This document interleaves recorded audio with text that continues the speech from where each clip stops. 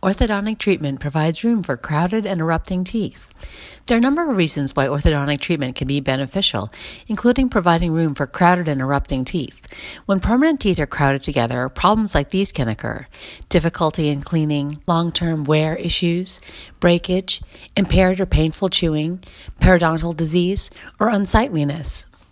Some of the causes of crowded teeth include too many teeth for the size of the jaw, teeth that are too large in size for the jaw, outcleft lip or palate, irregularly shaped teeth, irregularly positioned teeth, extra teeth, or jaw fracture. In most cases, orthodontic treatment for crowded and erupting teeth is optional. However, there are instances where orthodontic treatment is required before dental work can be started. It can prepare teeth for dental restorations that may not have been possible prior to treatment because they were too close together or in crooked positions. While erupting teeth occur mostly in younger children around the age of 6 to 7, crowded teeth can create problems in people of any age. And with today's orthodontic technology, there's often a solution for everyone. To prepare room for crowded and erupting teeth, an orthodontist will perform an examination. Then he or she will prescribe a treatment plan that can head off potential problems from the start.